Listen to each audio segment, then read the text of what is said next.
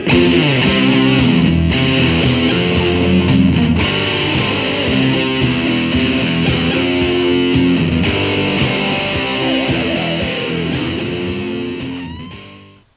hi! Welcome to Someone Else's Movie, the podcast where an actor, writer, director, or nebulous industry figure gives a little love to a movie they didn't make. I'm Norm Wilner, senior film writer for Now Magazine, and this is the other thing I do. In fact, this is the other thing I've done for 150 episodes, which is just nuts. And my guest for this very special show is Paul Scheer, a writer, actor, producer, director, and podcast superhero who's been on just about everything worth watching in the last 10 years.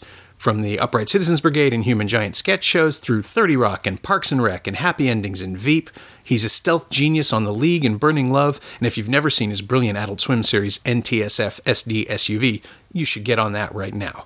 He also turns up this week in James Franco's The Disaster Artist, playing Raphael Smadja, one of Tommy Wiseau's cinematographers on The Room, which, for one of the hosts of How Did This Get Made, is just about perfect casting.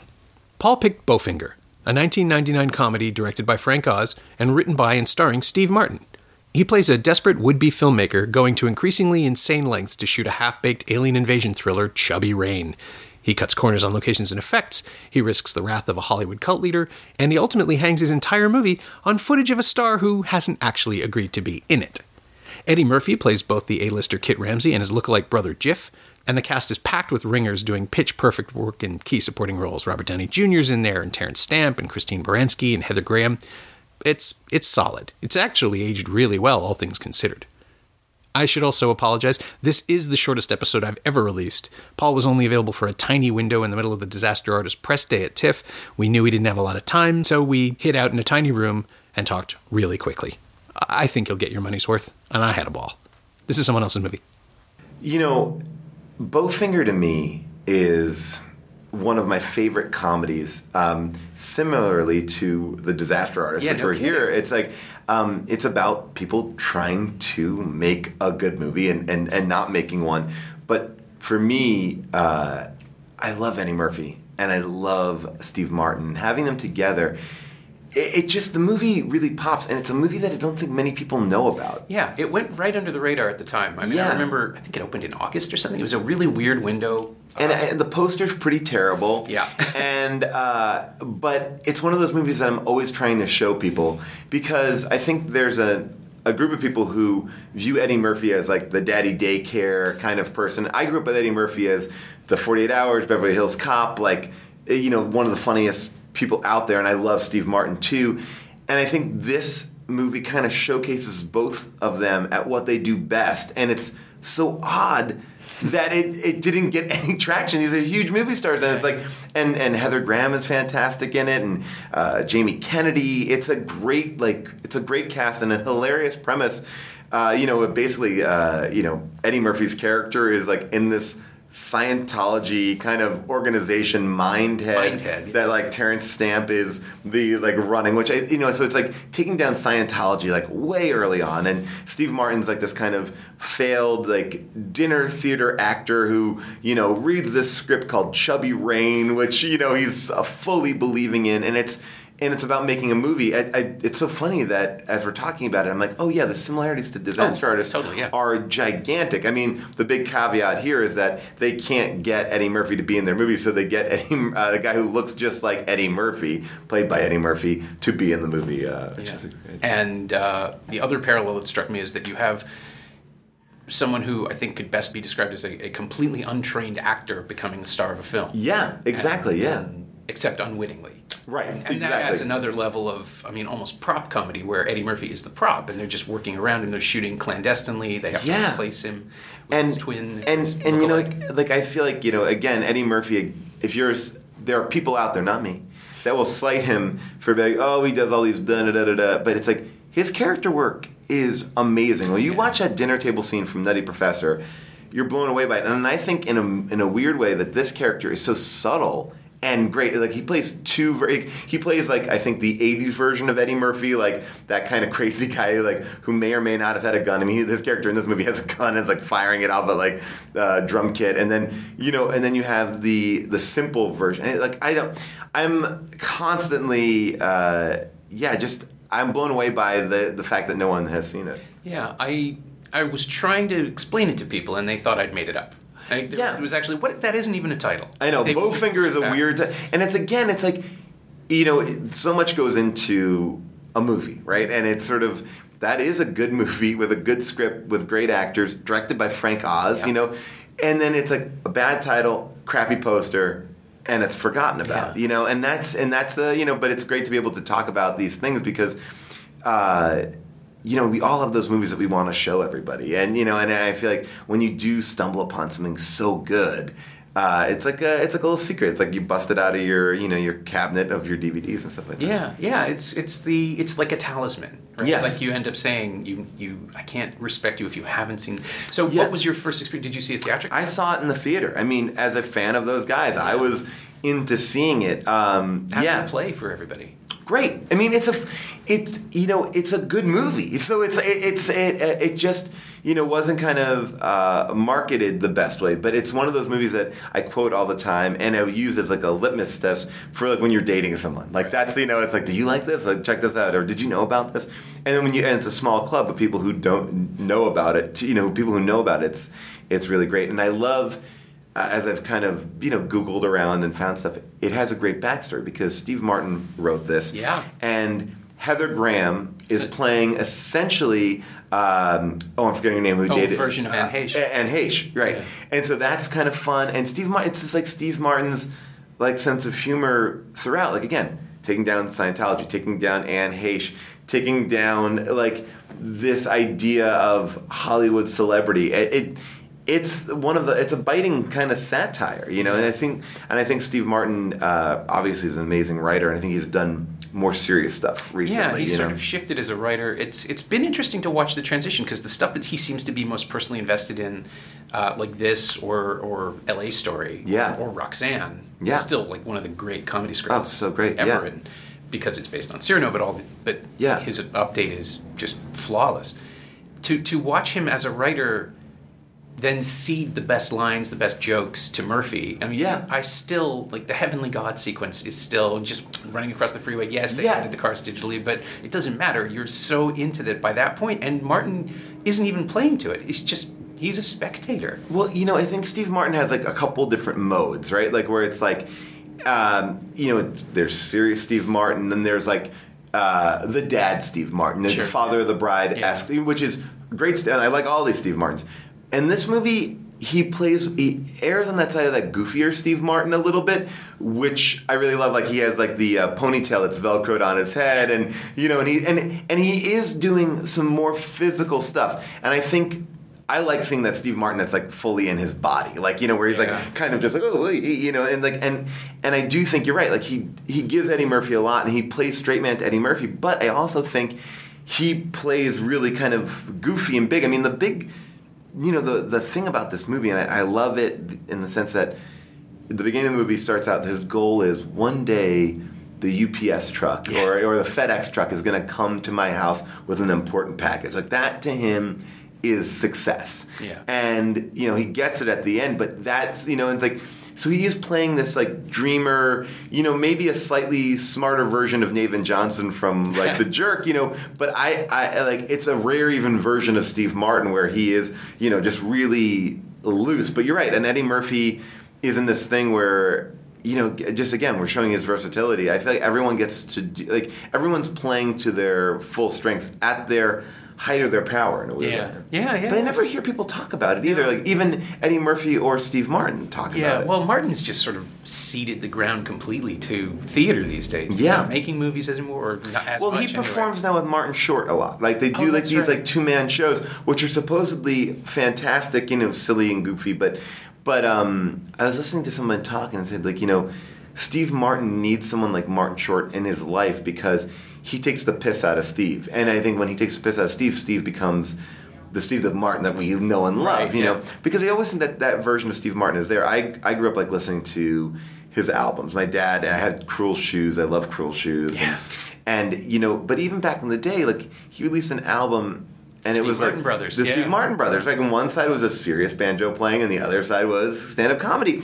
And so he's always like I think wrestling with both of those sides. And Yeah, and and I hope I'm very excited to see the show that he's doing on Broadway with Amy Schumer right now, because I'm like, oh, that will be, what version of Steve will that be? Because I've read Shop Girl, and I read his book, and he is a quieter guy. He's an art collector, and he it's interesting to make that kind of transition, but he's made a transition where he's still producing good work. It's just sometimes not. You want to see that old, you want to see that old thing, yeah. He's doing what he wants to do, and, any artist should be not 100%. only allowed but encouraged.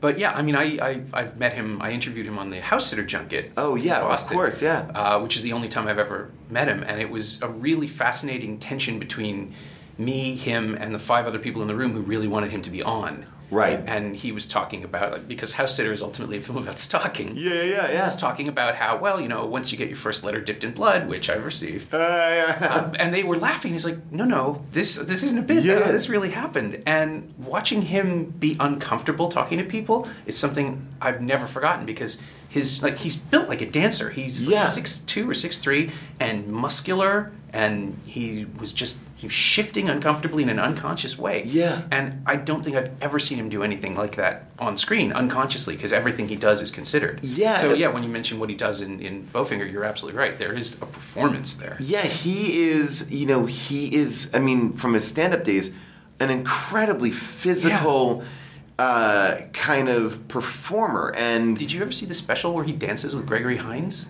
No. Oh, it's amazing. Chef Factory released a box set of his stuff that Broadway Video produced back in the 70s. Oh, I got it. I feel like phenomenal. I may have this, and I don't know how I it's in there. missed. Okay, yeah, I have the Mel Brooks one, and I do have that Steve Martin one. Yes, wow, I gotta watch that. Oh no, it's incredible. Okay, they match each other perfectly, and and he's Pennies from Heaven around the same time, so he's fully trained and limber. Yeah, I mean, I think to me, Steve Martin feels like a guy who gets bored. Which is a good thing to be. It's like, I don't want to do that again. Like, when he did L.A. Story, it's like, oh, you could have seen him make 4 Woody Allen-esque films about L.A., and they would have probably been all interesting and all, but in a way, Bowfinger is... It's not as, like, Woody Allen as, like, L.A. Story is. And L.A. Story was very Steve Martin, too, but it's like... It's more lyrical, it's more thoughtful. Yeah. No, but I was going to say, Bowfinger is a snapshot of Hollywood in 1997, 98, when he was trying to get it made, I think, because you can feel his frustration with the Mindhead stuff, but the rest of the industry, like even fixating on FedEx, which, they're going to start emailing scripts in a week. Of course, but it's like, and I think it's getting the mindset of people who we all, like, no matter what you're doing, there's all these goals that you want. And if you were to tell your goal to someone else, they'd be like, well, it's not, nothing is as important as it is to you. And I think like that FedEx thing is like one of those things. It's like he just wanted to feel important. Like, and that's really, that's what it like what it represented. Like a guy who just trying to just get success. And, and in the end, it's pretty damn goofy, like where like him and the bizarro Eddie Murphy are like in this kung fu movie, and which again is, but that's like kind of classic Steve Martin too, the end, like, but it's like that's all he wants. He, like, if it's the #1 movie in China, he doesn't make a difference. He just wants people to acknowledge him and be acknowledged. And he was also, Christy Baranski is amazing in that movie too. Yeah. She's like, just helping misfits kind of find their place. Yeah, there's a sweetness to it that in my mind puts it to the Steve Martin canon. Yes. He's the writer who loves all his characters and wants them to succeed, even though he is deliberately stacking the odds against them as the writer, right? Like, and he is, I guess, it's interesting because I always think, Mixed Nuts was Nora Ephron, but that has another kind of, he picks interesting movies, and it's like, and you're like, the year before he'd made The Spanish Prisoner with Mamet.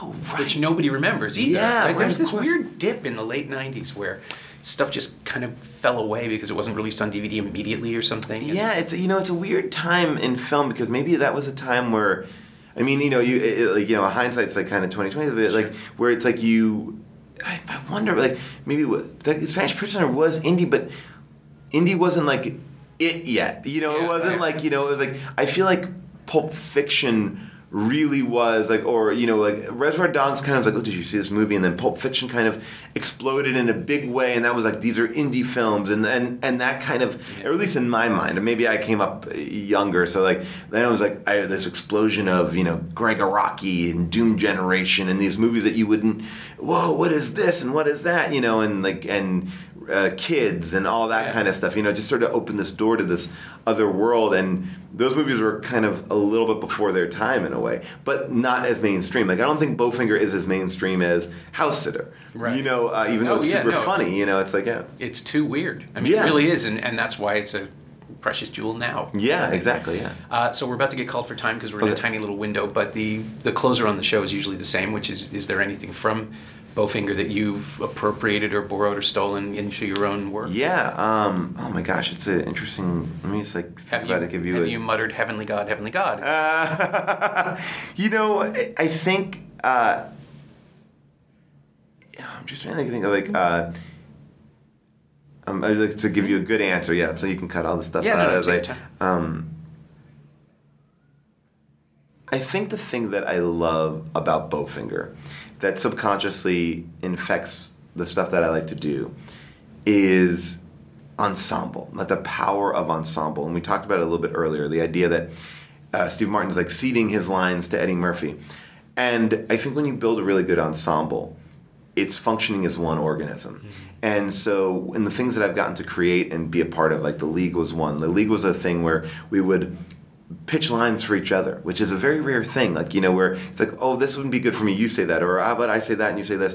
And when I did NTSF, just creating a cast of really diverse performers and knowing that each one of them is going to bring something great. Like, we had Kate Mulgrew and Karen Gillan and Martin Starr and June Diane Raphael and, all these people who are individual powerhouses. And if you bring them under one roof and you give them the freedom to bring their own thing to it, you can get something really special out of it and something that feels unique. And I think that, like, subconsciously, that movie, when you look at that cast, I would argue it's the best that Jamie Kennedy is in a movie. I would say that it plays to Eddie Murphy's strengths and also subtlety and in a big performance. I think Steve Martin plays straight man and crazy guy.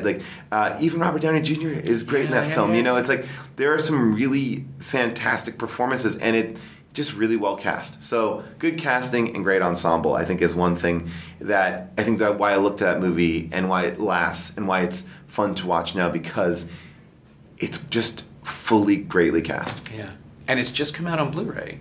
Oh, interesting. It's a Best Buy exclusive right now, but it's going to be released everywhere in October. That's amazing. Okay, just going to stop and buy a box? I should. Well, I should. It was so rare because I was finally out on iTunes. Like, I couldn't get it for a while. I only had a DVD of it. That's great. That's on Blu-ray. Oh, good for timely that I picked it. Yeah, nice choice. All right, great. My thanks to Paul Scheer, who you can see in James Franco's The Disaster Artist this Friday, December 1st, in select theaters in the U.S. and Canada. It goes wider December 8th. And thanks also to Kate Parks and Brianna Hurley. They know what they did. You can find Paul on Twitter at Paul Scheer, all one word, Paulscheer, and you can find Bowfinger on Blu-ray and DVD from Universal Studios Home Entertainment for like $10. It's also available on iTunes and Google Play. As always, you can find me on Twitter at Norm Wilner and elsewhere on the internet at nowtoronto.com. You can also find this podcast on Twitter at Semcast, SEMcast, and on the web at someoneelsesmovie.com.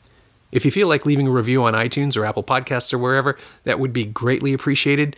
The other guy's still doing his dumb thing, and it would be nice to remind him that we were here first. Thanks for your support, and thanks for listening.